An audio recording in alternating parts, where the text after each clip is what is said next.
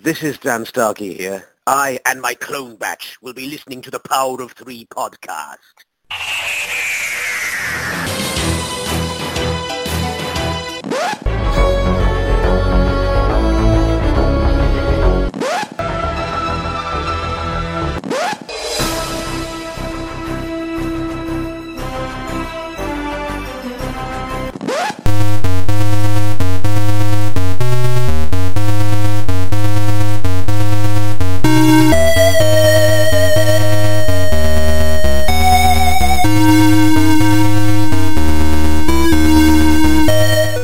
Jarring cacophony tells you you're listening to the Power of Three podcast, a podcast where three middle-aged Doctor Who fans get together to discuss things of interest to we as the Who crowd, for want of a term.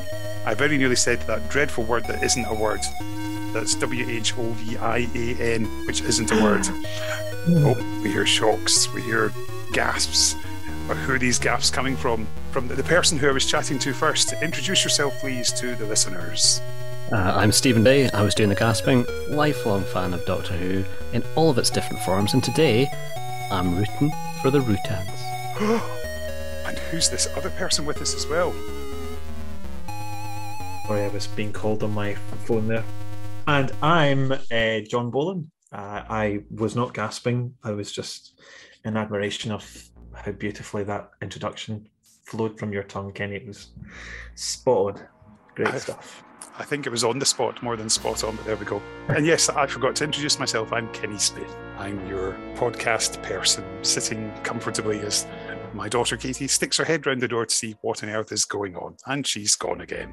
And she's back again. And she's waving. No, it just doesn't matter. We can't see you in the podcast. Away you go. And so yes, we're back with episode 105, and we're going to be talking, as Stevie alluded to, the Sontarans. Sontar! Sontar! Sontar! Sontar! Sontar!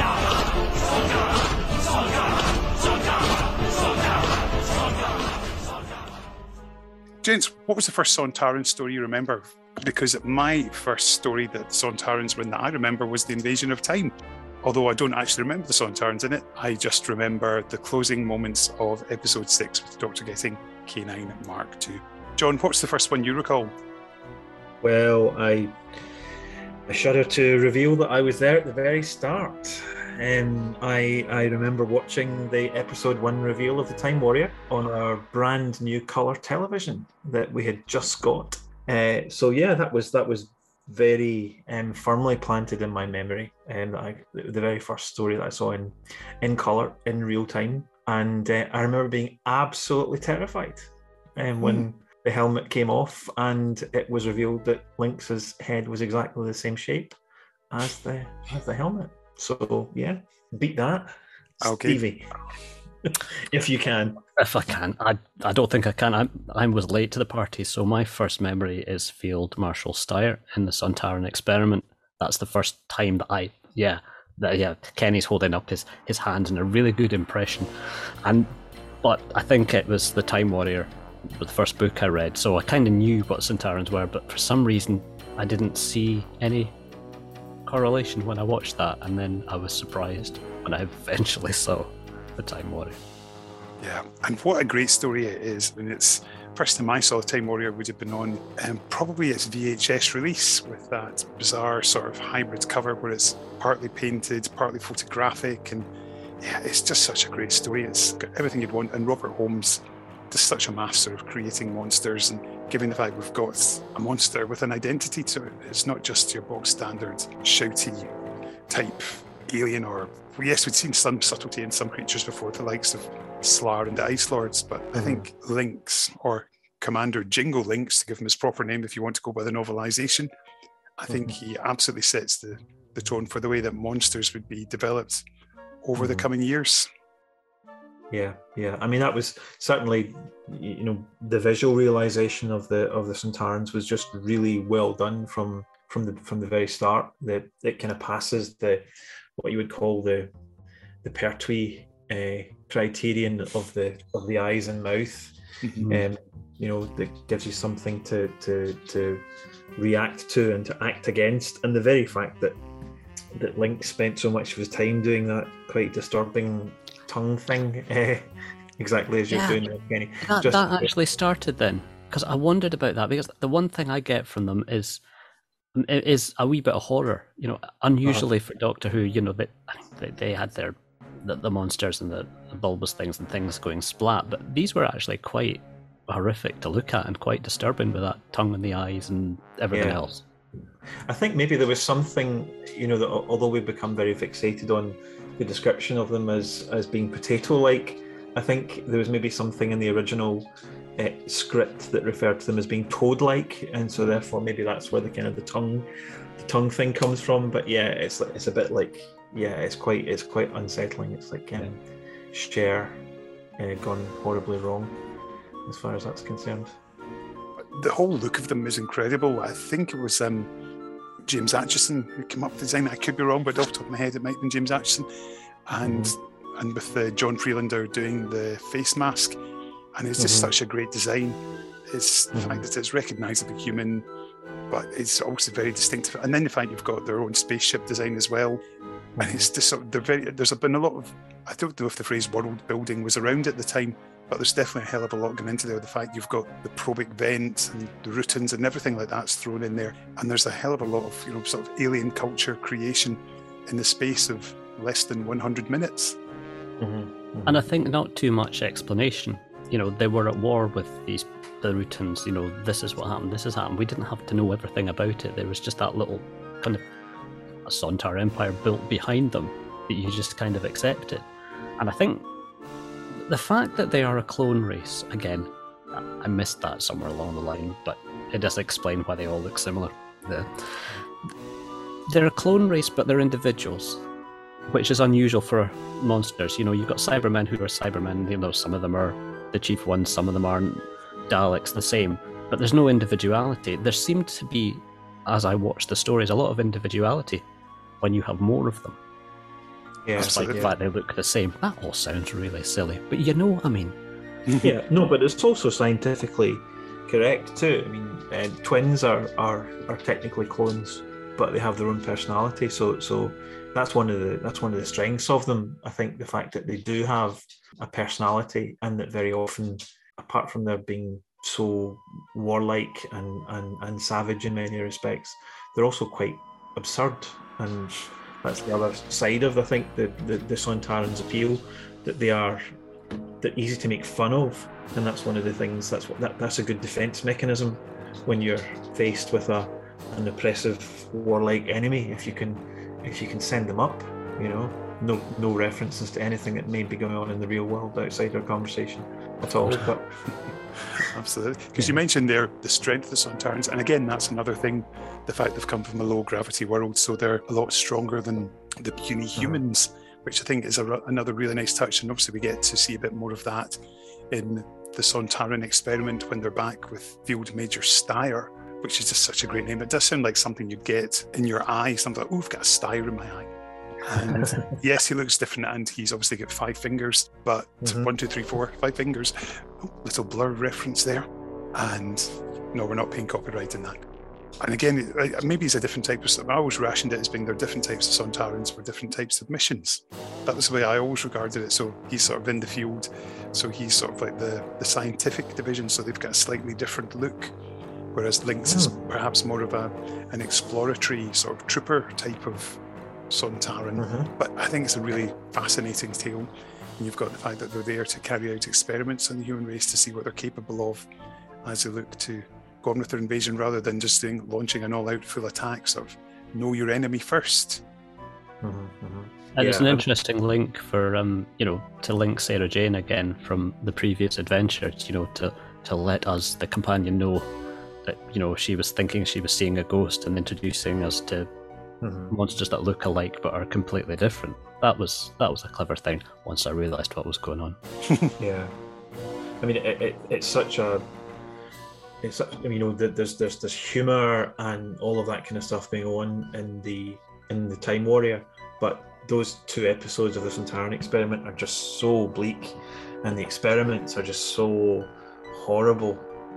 and the fact that you've got this, and it is that again, I think someone spoke about, you've got the troll-like element of the Sontarans as well, coming out of the rocks, and I remember again, and I was still a very young child. That was quite scary as well. The fact, seeing, knowing that the Sontaran was in there and coming out of the rocks to capture these poor people and to torture them and to send them mad, as a result of what had been done to them. I mean, that's all really dark stuff, but really well handled. Yeah. And the novelisation adds a little bit of depth to it. When Ian Marter did that, and he gets Harry going inside the spaceship and seeing sort of miniature Sontarans, which are still to be cloned and fully developed. And it's quite a nice wee touch just to flesh it out, as it were, and give us a little bit more of an insight into how Sontarans come to be. But it is quite amusing, his death, as he deflates quite nicely and he runs out of energy from the Doctor knackering him after breaking his collarbone, and it's farewell to Field Major Steyr. A good way of doing it. It's something that I suppose we've heard about, that he needs to recharge and then to overload everything. It's a nice touch. And then sadly that's the end of Kevin Lindsay as the Sontarans, as he passed away, and definitely made his mark in two fantastic monsters. Yep. He was the daddy. Yeah, absolutely. And something that Dan Starkey's acknowledged quite nicely in the 21st century.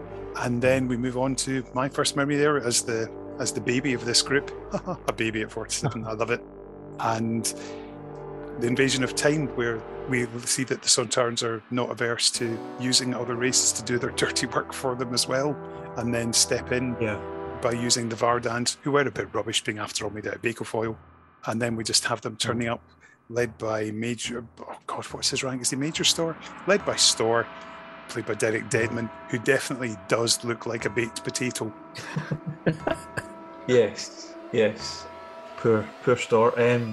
Yeah, I mean, the Invasion of Time gets panned quite a bit, but I don't think it deserves it. I think it's okay. It has its weaknesses, but I think I think the whole conceit of you watching it, thinking that the villains, the enemies are one thing, and then it turns out to be the Sontarans. I mean, that really, I remember watching that and going, oh wow, it's the Sontarans, and they've got three fingers again. So continuity has been restored, all as well. I thought that was a really nice catch, in this, and there is lots of interesting stuff going on about the Doctor's motivation and all of that. So I thought that was not as bad as people have let on, and the fact that if we're talking about how the Sontarans look, we only get to see Storr, we only get to see Derek. Whether or not he was a handsome man in real life, he made a really ugly looking Sontaran, and we only get to see the one, as I said.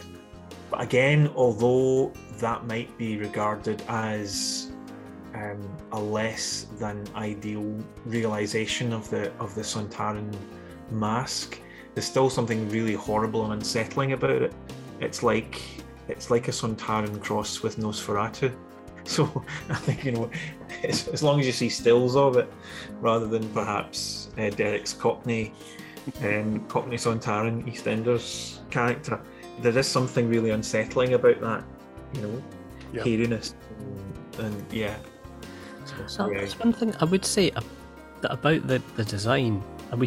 I think we lost it in the newer ones, but they did have hair sprouting out from places. That's what I recall. I don't know if that added to the hideousness of it, but the fact that the makeup wasn't unblemished, it wasn't a polished Dalek or Cyberman, whatever. There was actually flaws within there, and they made use of those flaws, whether it was the mouth shape or the ears or whatever, or it not being quite symmetrical. But the hairs really freaked me. Yeah, like Ice Warriors had it as well, which is unusual for a lizard, but there we go. The thing is that the older you get, the more you do actually turn into a Sontaran. Yeah, says the guy with the slap head and the stubby fingers. So lovely. You get places you don't want it to. The other thing, of course, about Invasion of Time that I always was quite impressed by was the fact that you think of Doctor Who monsters being quite slow and lumbering, but when they're in those scenes when the Sontarans are going through the TARDIS, particularly in the swimming pool, you've got them jumping around and running, or running as fast as they can with those helmets on, with the poor actors trying to keep them together. And then, of course, jumping over, I think, a sun lounger and one falls over it and stuff. I don't know if that was intended or not. But it shows you that they're slightly more nippy than your bog standard lumbering monster, which adds a new dimension to what we probably had before then. And I thought it was quite a nice addition. But they've also got, as you said earlier, John, the cliffhanger to part 1 of The Time Warrior is one of those great ones. But I think Invasion of Time episode 4, when you've got that pullback from behind the Doctor and standing there on the stairs of the Panopticon are this platoon of Sontarans. And I think that is another great cliffhanger that's quite often forgotten about when people talk about the good ones. Yeah, definitely. I have to admit, though, and I'm really sorry, I'm listening to this fantastic story you're telling me about, and I have never seen it. I've read the book, but I've never seen it. So there's my homework. Yeah, Sorry, folks. You can take me out and And that's been Stephen Day, ladies and gentlemen. That's it. No, cut him off. And so Ash's probably fine. Cancel culture. We'll let you off on this occasion, but thanks. Must try harder. Definitely worth watching, if for no other reason than it seems to be the only time that the Sontarans display any interest in invading somewhere other than Earth. Which is also one of the big defining characteristics, is it's always Earth for some reason. Yeah. So, yeah.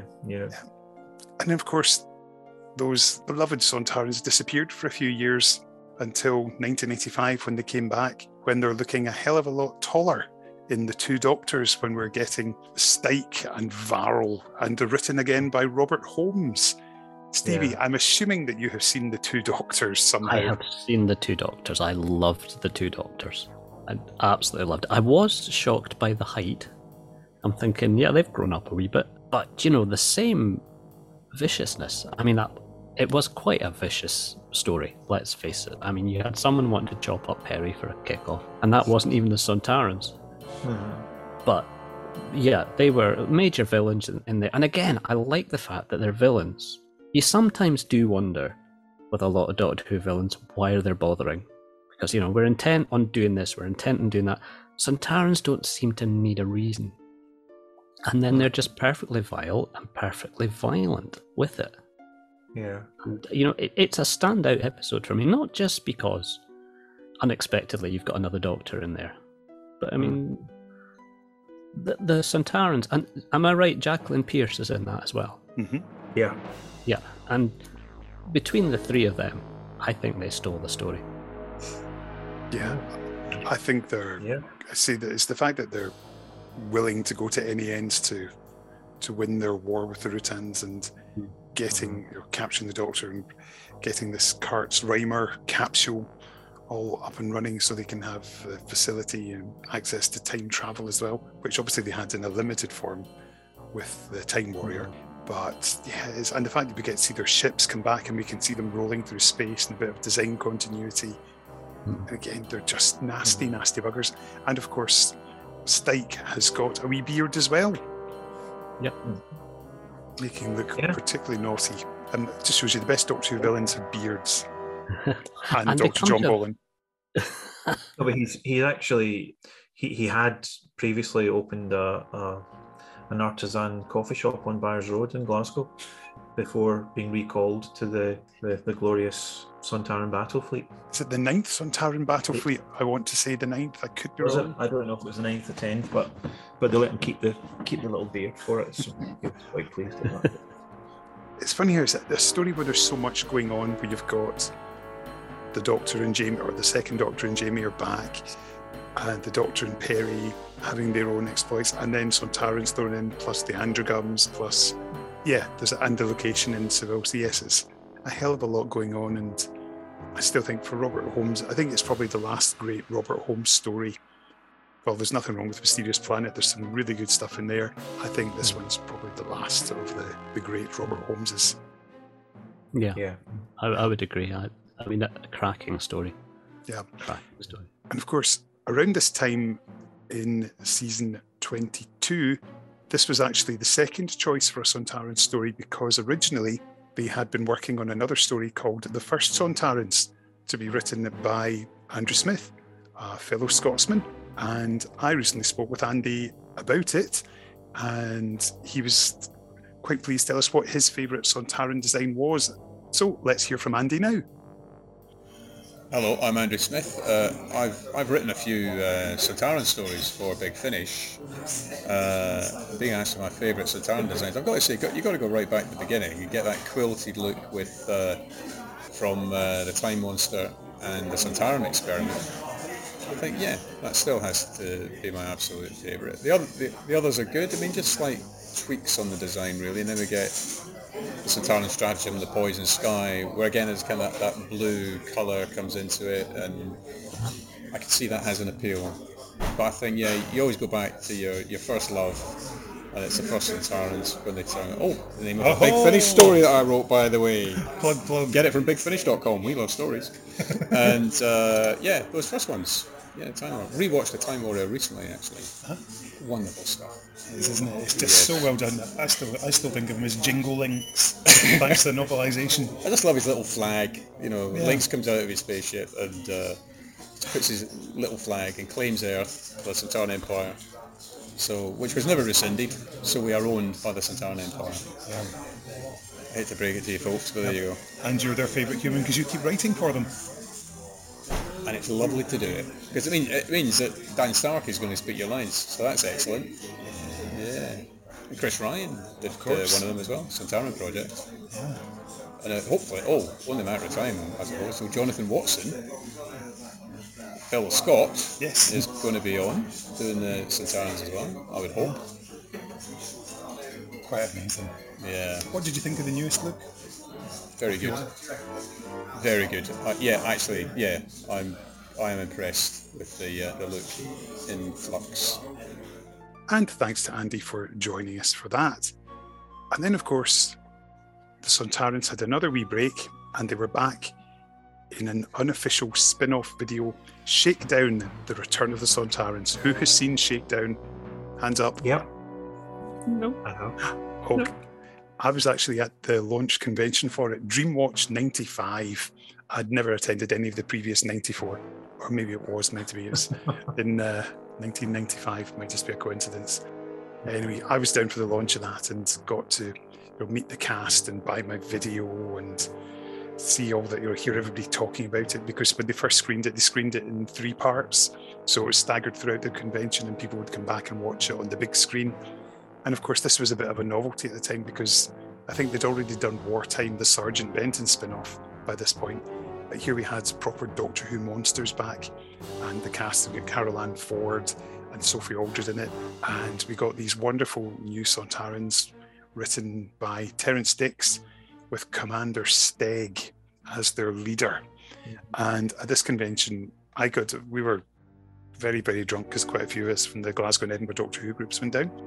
And I had a drink stirrer, and several of my friends were smoking in the pre-smoking ban days. So I had the drink stirrer, and they started, because I was using it as my Sontaran gun to zap everybody, alcohol involved, of course.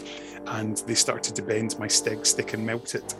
And I still have the Steg stick in the loft, but it's all wonky and at an angle. So if I tried to shoot anybody with it, I'd end up shooting myself in the foot, probably. So, yeah. But I really like the design. Stevie, have you seen what these Sontarans look like? Are these the slightly yellow ones? That's the ones. They've got jaundice, That's the ones. Yeah, no, I've seen those. I wasn't really sure what they were from. And good designs again. Were they that flexible? Again, did they do the Pertwee thing, the mouth and eyes moving freely, or? Yeah. Yeah. Still had those. I thought that was a great design. Fantastic. Yeah, I thought they were well realised. There was a bit of me saying, are they Sontarans though? I think it was probably because of rights issues that they couldn't kind of duplicate the look of the Sontarans outright. And if you're going to have to do a bootleg rip-off Sontaran, then that's a pretty good go at it, I think. Again, with their back to their three-fingered hands with their big nails and so on. The reason why the nails stick so much in my mind is because they've taken on a bit of a life of their own, as the face-palming Sontaran meme that you get in Doctor Who circles from time to time. So that's given us a whole new take on Sontaran frustration or embarrassment or whatever. But yeah, I thought it was really. I enjoyed that. It's really the only part of that Doctor Who real time ephemera that I've watched. I haven't watched any of the other ones, but I enjoyed it, and I thought it was well done. Obviously written by, as you say, by Terrance Dicks. So an interesting excursion from the canon of the Sontarans on the big screen. Yeah. I like the design. I thought they were quite smart. They always made me think of parrots for some reason. I don't quite know why. Maybe it's because they had that sort of like crested forehead and sort of slightly more beaky look to the noses. But I love the costumes being that sort of wonderful coppery, sort of bronzy colour, and it gave them quite a distinct look. And slightly uncomfortable for I imagine for the actors, because I remember they were quite wee and lean, and obviously they're playing slightly more bulky Sontarans, but I enjoyed them. I thought it was good fun, and I remember that convention with a lot of fondness, because in the bus on the way back home, I was sat beside Darren, who's the editor of SFX these days, and the bus was leaking, and it was leaking on top of his head on the way back to Glasgow. So poor Darren got a moist head. Anyway, we shall move on. Let's talk about some proper 21st century Doctor Who Sontarans and that design. Of course, the first time we knew that they were back was when there was that publicity picture released with David Tennant, Catherine Tate and Freema Agyeman, with Dan Starkey in the new bluish costume. What did you think of that, John, the first time you saw it? I was delighted that the Sontarans were returning, and yeah, that was my overwhelming response. Great, the Sontarans are back. And I always try and attend to my first reaction rather than my subsequent, oh, well, I'm not sure about the blue armour, oh, this and that, and you kind of, you sort of pick faults in it. I was just delighted to have them back. As I said, the only fly in the ointment was I wasn't entirely sold on the new look. I like the continuity of that dull grey sort of, is it armour? Sort of armoured suits. But I thought the story was good.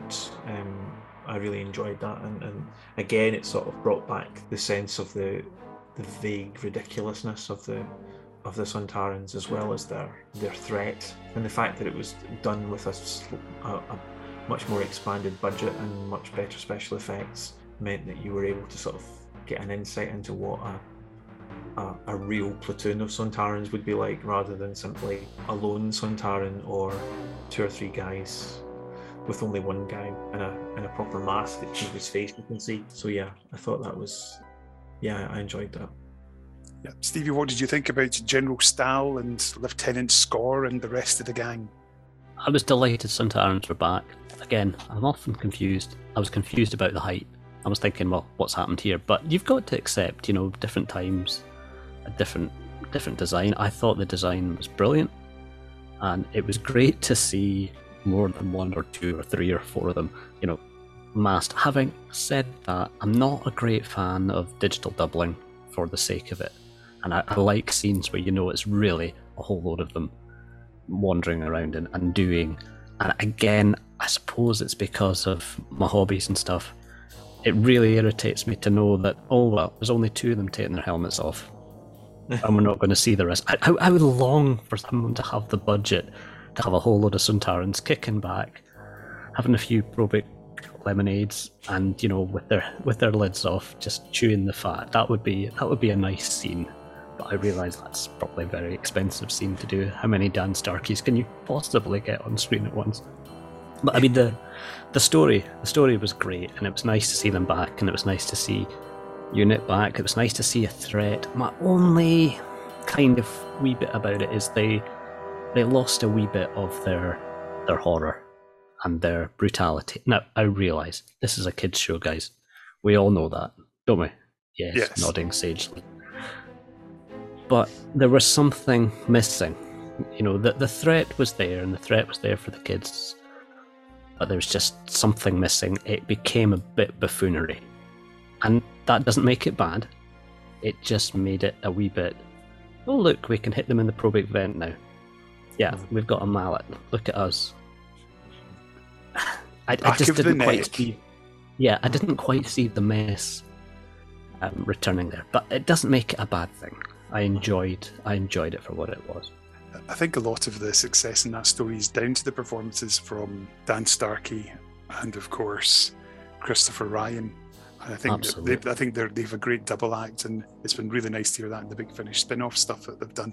But it's been, I think a lot of it is down to the performances and bringing the characters alive. And I think Stahl was quite a nasty piece of work as Sontarans go. And for me, it was a good fun story. It's one that I can put on quite happily, and I've got no problems with it. Of course, I suppose the thing that really came out of this was Dan Starkey sort of becoming a bit of a Doctor Who star. And let's talk about Strax for a wee minute. How can anybody not like Strax? Mm-hmm. Yeah. I love the character. I mean, just the situations they put him in, and owing the Doctor a debt and paying off his debt by being a nurse, and the Paternoster gang, and the inevitable "Yes, Mr. Holmes" lines. How can you fail not to like him? I suppose a lot of that's down to the writing, but a lot of that's down to Dan Starkey. Never met the guy. He seems like a good egg whenever I've seen him interviewed, and that's a reason on its very own to watch Doctor Who. Exactly. Can you imagine if we'd had maybe 3 episodes with Strax as an actual companion in the TARDIS with the Doctor? I mean, forget Nordal. Just put Strax in for that whole last Peter Capaldi season. Maybe we could get someone to, deep fake that just for fun. That would have been cracking. Yeah. That is a brilliant idea. John, are you a fan of Commander Strax? Very, very much so. The downside maybe of that is that I've stopped thinking of him as a Sontaran for some reason. I think because he's been so long out of armor, and he's such a funny character, and that he's at his best when he is in those ridiculous scenarios, like when he is the nurse, or when he is heading off to Glasgow for a punch up of a weekend. Oh, you gotta love that, haven't you? That painted Glasgow and us Scots in such a good light. You're the ones we can handle Sontarans. Yeah. Let's handle Sontarans, handle drink, and handle spades. Yeah, and even the kind of the memory erase worm at the start of the snowmen, that whole shtick between them is just so funny, and the newspaper, chucking up at Clara, all those things are just comedy gold. But as I said, for that reason, because I like my Sontarans to be nasty and scary, I think maybe I've kind of put him in a separate category. So he's Sontaran light. Yeah. Have you heard Jago and Lightfoot and Strax, the Big Finish audio? No, I haven't. Put my hand up to say no, I haven't. Can I just recommend it? It is just fantastic. It's just such a bizarre mix of classic Doctor Who with 21st century, and Dan Starkey and Trevor Baxter and Christopher Benjamin are just having a ball. Strax gets confused and he mixes them up with Jenny and Madame Vastra, and it's typical Strax. It's just such a good laugh. And Dan is just superb throughout, and he's such a nice man as well. I've spoken with him quite a lot for Big Finishy stuff, and he's a good pal. He's a wonderful, wonderful guy, very talented actor, and also a very skilled voice actor, because he's very good in linguistics. He knows where to pull your vowel sounds from, so he can differentiate a Glaswegian accent from an Edinburgh, that sort of thing. Things that we would know, but to other people it probably just sound like a distinct, sort of generic Scots accent. So Dan absolutely knows what he's doing, and long may he continue. And of course, Dan Starkey has been back in Sontaran guise on our screens in the past year when he appeared in Flux alongside the actress Jodie Whittaker. My thoughts on seeing the costume, it looks a really nice design, really nice mask. However, when you look at the fact that you look at the neck with the neck sort of armour thing, and then you look at the head on top of that, They must have like longer necks than giraffes. It's a very weird design that way once you've taken off the collar part. But it's, very strange to me. But John, what did you think of them in Flux? Were they back to menacing? Were they back to the way that you like? Yes, they were. With that same side helping of comedy and ridiculousness, they're right back at the original sense of just delighting in war and mayhem, and it's given a sense of scale with the battle in Sebastopol in the Crimean War. This idea of a slaughter, just really delighting in that destruction. But again, as I said, you've got the humour of it, and the fact that is it Skak who's the commander, the High Hegian. He just really wants to ride a horse, and that kind of flags up just how ridiculous they are. That's one of the reasons that motivated their desire to fight in this way in this particular time. And I think that you mentioned chewing the fat earlier on.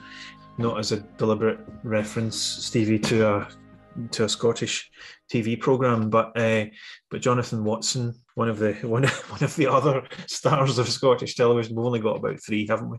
Who kind of all do. They're all in a rota for stuff.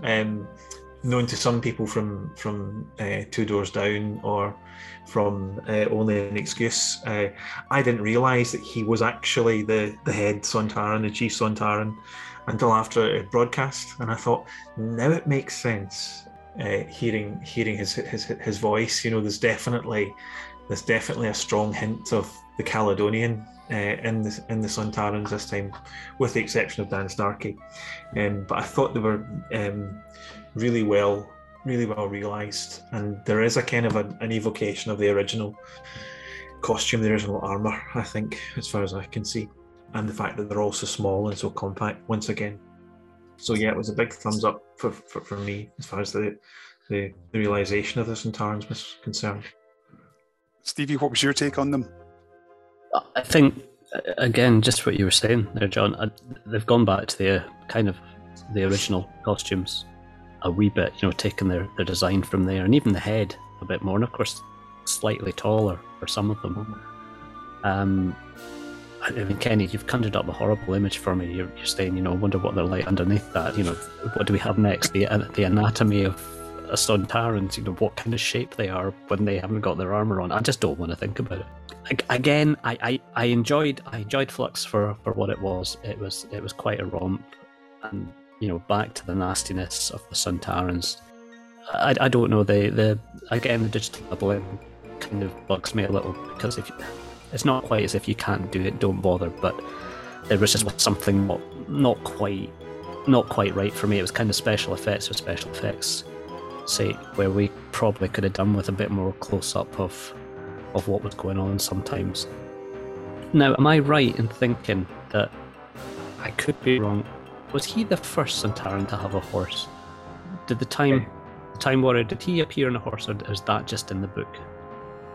No, I'm sure I had read about a Sontaran on a horse before, so that image didn't come as a surprise to me. I'm going to have to go off and investigate that. You're now planting a thought in my head when they go to raid the castle. Mm-hmm. Yep. But I don't think he was on a horse. I think he's standing beside one, but I don't think you actually see him on it. Oh, so the implication was he maybe was on the horse and they thought he was a knight. He hadn't got his lid off. Maybe. He might have put that in his battle report, and then that ended up on their bucket list.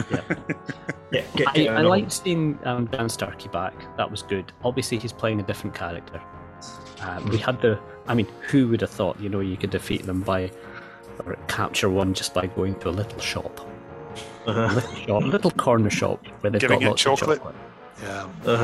And they're gathering the chocolate, and it makes you wonder what the point of the probing event was, but obviously humour. So he was a different kind of character. It was great to see him back, but it certainly wasn't Strax. There's only one Mr. Strax. I could turn it into a football song, but I won't. As if I would do such a thing. I think for me too that one of the interesting things about the Sontarans in Flux is that in a sense, they are the main antagonists in the whole thing. They're the main baddies, apart from what do you call them? The gruesome twosome. I can never remember what it's supposed to be called. So they're shown to be quite devious. The way that they bring the Daleks and the Cybermen together and engineer, again, spoiler free, engineer that particular outcome, which actually leaves them on top as the big bad in the Doctor Who universe. That's quite unusual. We often kind of think of the Sontarans as being kind of locked into their battle with the Rutons, their unending war with them. But to actually have them somehow take on the Daleks and the Cybermen was quite a reach. It was one that I would say, pretty well comes off. But yeah, they're much more of a substantial threat in this. And I think for all Lupine kind, they were very much a threat. And, for the Lupari, yes. The Lupari. I actually, that the fact that we had a death in a series that in recent series we haven't just kind of wound back time and rescued them from one individual was quite amazing at the hands of the Sontarans.